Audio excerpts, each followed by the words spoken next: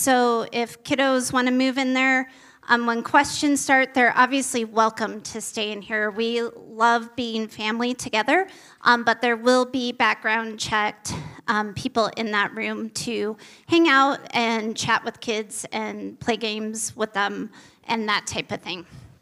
So I want to start tonight by giving us an opportunity to worship the Lord with our finances.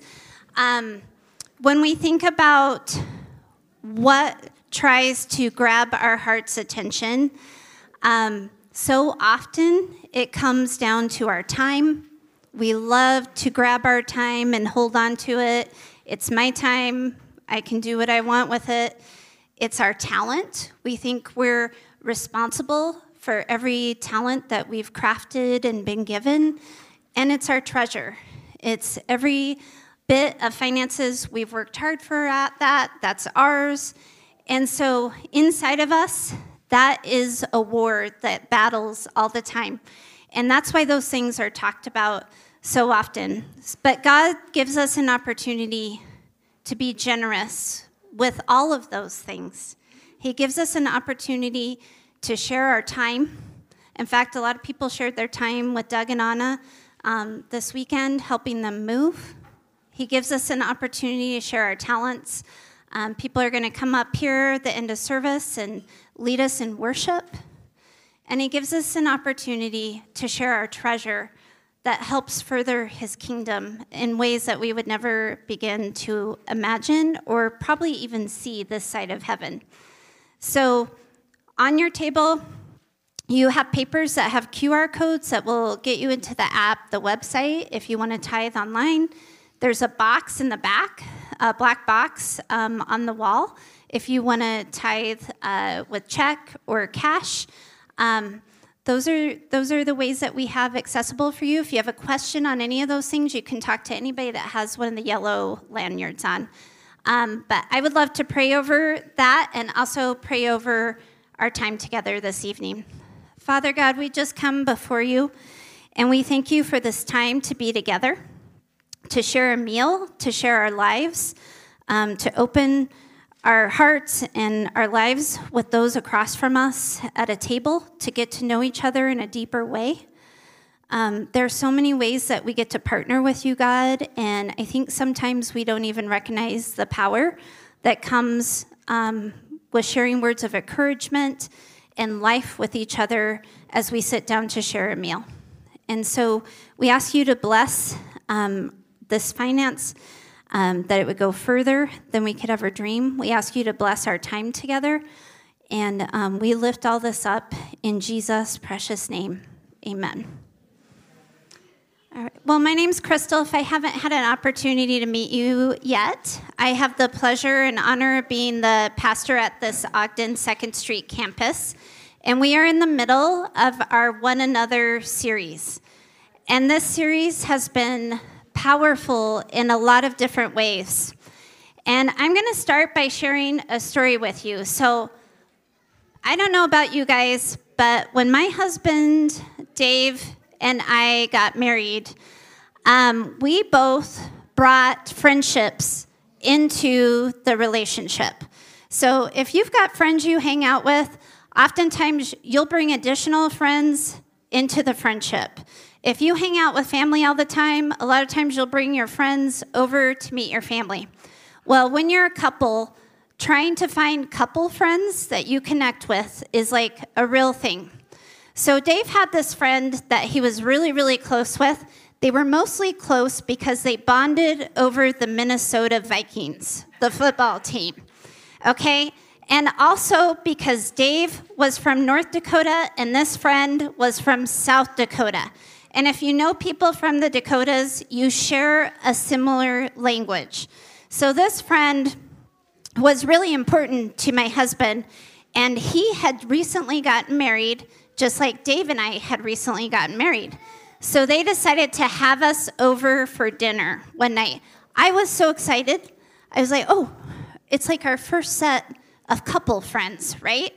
And so we went over to their house, and we got introduced, and Dave and I sat down on a couch in their family room, which was a little bit sunken down, and they were in the kitchen, and right off the bat, the fighting started. It did not stop the entire evening.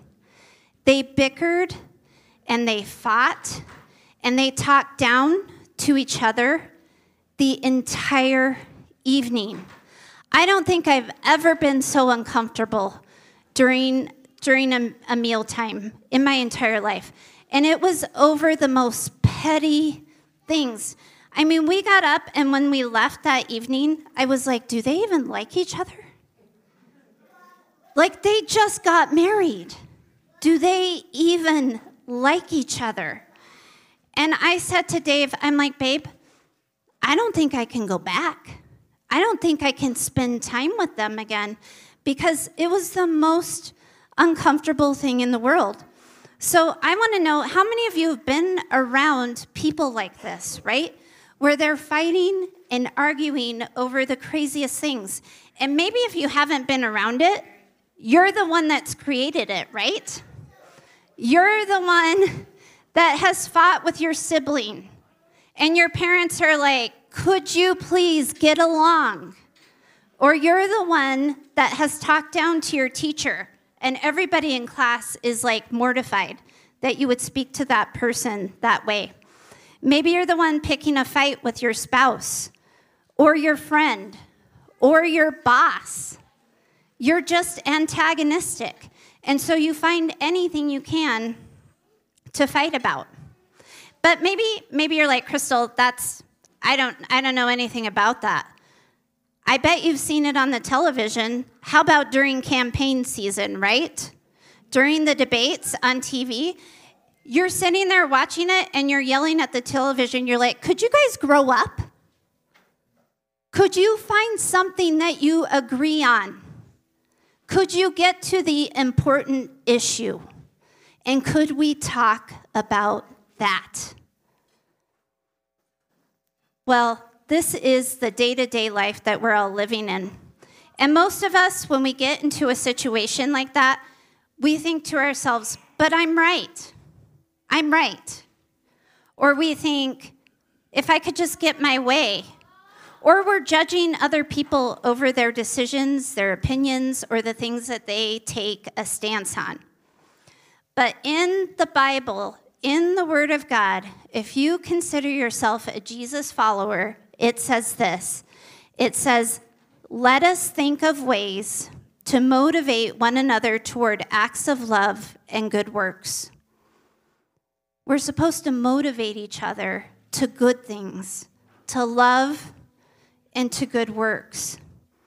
And guys, listen, nothing outside of the church can tear the church apart. And the church is not this building. It's you and I. Nothing can tear us apart as long as we remain family and unified and at peace with one another. In Matthew 5:9, it says, blessed are the peacemakers, because they will be called children of God. We are called to be peacemakers, not peacekeepers. That's different. We're called to make peace. And a peacemaker from a biblical perspective is one who is actively trying to reconcile people to God and to one another. To God and to one another. Again, there's that word actively. It's about helping people reconcile who have broken relationships among themselves, but most importantly, with God. This has to be an intentional thing, you guys. This isn't going to happen by accident, especially in the culture that we're living in right now. But we can build unity, and we can be in harmony, and we can keep the peace. So how do we do that when we certainly do not agree on every conceivable issue, right? I bet most of us at every table disagree on 100 different issues. But you know what we agree on? For the most part, if we're in this room, not everybody, but for the most part, most of us agree that Jesus is Lord. that's our cord that keeps us together. And the Apostle Paul gave us step-by-step instructions on how to do this. In Ephesians 4:2, it says, "Be humble and gentle. Be patient with each other." Humble, gentle, patient, making allowance for each other's faults because of your love. So we make allowance for each other to make mistakes. Maybe we hurt each other's feelings. But you know what we don't do? Cancel each other. We're humble and we're gentle. In Colossians 3:13, he says this. He says, "Be gentle," there's that word again, "and ready to forgive. Never hold grudges." That's hard, right? That's hard. But you know what? When we apply that, do you know how different we look than the world? Because what does the world do? Holds grudges. Every opportunity. Remember, the Lord forgave you, so you must forgive others. You guys, we are in the middle of the biggest time of culture wars we've probably seen in decades. And the division that is happening leads to subtraction in the church body and in our own families. People hate each other. We grew up saying we don't say hate in our house, but I'm going to say it in this house right now because the reality is people hate each other right now. They do. It is crazy. And they do. They want to cancel each other. They assume the worst about each other. Guess what they want to do? Go to war with each other. And we are called to build a bridge. In this culture of outrage, we can combat it with love and peace and staying in the family, not leaving when it gets hard or uncomfortable, but staying put and working through things. You know, there's this new thing, maybe it's not so new, but it's talked about all the time right now, called humanism. It's all the rage, you guys. People love it. And humanism says that we are the solution to our own problem, that we can fix this if we just try harder, get better politicians in office, fix ourselves. But you know what? We can't fix this because we can't fix the human heart. We aren't capable of doing that, you guys. We're in the 21st century right now, and we are literally killing each other in real life and online. But Oswald Day Smith said this, "The heart of the problem is the problem of the human heart." The heart of the problem is the problem of the human heart. And only the living God can save us. That's who can save us. And you know, Jesus addressed this issue in a prayer that he prayed. We know Jesus prayed all the time, right? He was always going away to pray and be with his Father. But you know what? He actually has a prayer written down, and he addressed this very issue in the prayer. In John 17:22 through 24, he says this, "I have given them the glory that you gave me, that they may be one as we are one, I in them and you in me, so that they may be brought to complete unity. Then the world will know that you sent me and loved them even as you loved me. Father, I want those you have given me to be with me where I am and to see my glory, the glory you have given me because you loved me before the creation of the world." He prays for unity. That is what he prays for. That's what he's asking of us, you guys, is that we would be in unity. And do you know why? In order that the world would believe. The people that aren't in here, when we are unified, there's something that draws them, you guys. Just like I didn't want to go back to those friends' house because they fought all the time.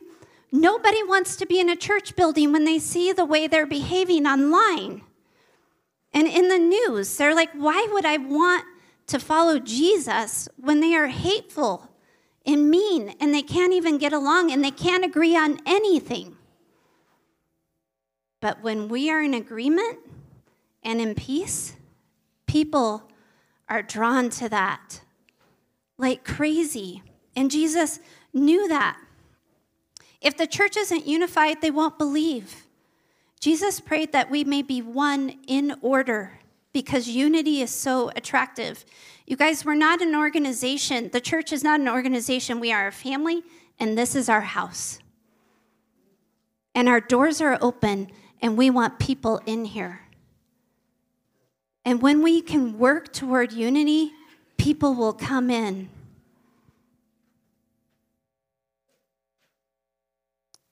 We know that one day there will be unity.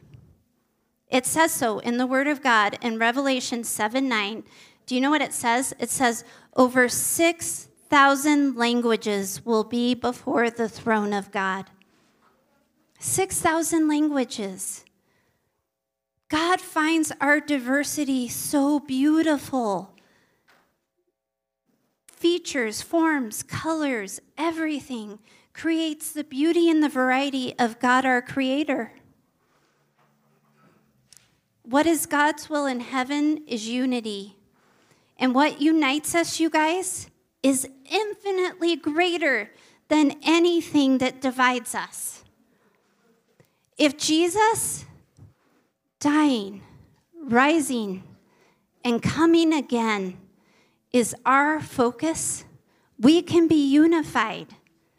We can put that's a hill I'll die on. That is a hill I will die on. I don't need to agree with you on everything else because that is the most beautiful and powerful thing in my life. That is meant to be our North Star and everything that our life is centered on. So guess what? We get to be the answer to Jesus' prayer. We get to answer his prayer. All the time we're up here praying for people, we're praying, and we're praying for God to answer our prayer. And how amazing that Jesus prayed this prayer, and he wants us to answer it. How badly do you want to answer Jesus' prayer?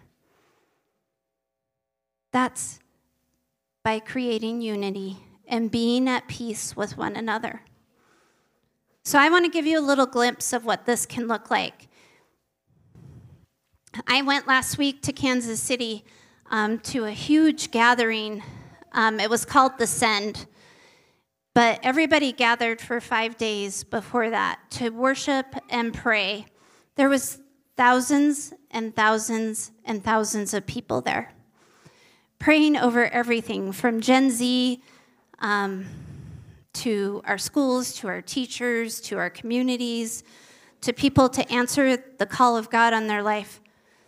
But what was so powerful, you guys, is literally every tribe and tongue, every walk of life, every age was there together worshiping. Do you know what I bet? Every denomination of Christian belief was there. Every single one.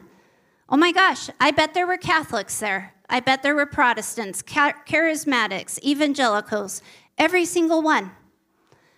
Not one person was talking about what they disagreed on. Every person was focused on worshiping Jesus. That's what it can look like. What else can it look like? Did you know? I've shared with you guys a million times because my life is an open book. But I'm a divorced woman and remarried. My husband and I ex-husband and I go to the same church. Nathan and Megan's dad and stepmom go to Crossroads. We worship God together. That's okay. We probably don't agree on a lot. We agree on that. We agree on that. This little experiment that we're doing, that you guys are participating in, that you're pouring your lives into, that you're coming because you're contending for God to move in this community, in this neighborhood, in this area, and in each other's lives, and you're committed to knowing each other better and spending time with each other, not just on Sunday evenings for a couple hours, but like maybe during the week, being involved in each other's lives on a deep level, that's living in unity and contending for it. What if we could possibly lead the way, you guys? What if we could show the world what it looks like to be in unity? I think we can. I think we can. We can be at peace with one another, even as the world falls to pieces, you guys. Because the world is falling to pieces, and they're looking for hope. And you know what? We've got it. We've got it. So this week, I want to encourage you, is there someone that you're not at peace with? Is there someone you need to forgive? Is there someone that you're not being patient with towards their faults? I want to encourage you to begin praying for that person, repenting of your sin, and asking God to help you see that person the way He does. And then remember to take time to realize how patient and forgiving God has been with you. Because in Ephesians 4:2, it says, be humble and gentle. Be patient with each other, making allowance for each other's faults because of your love. We're going to take some time now for discussion questions.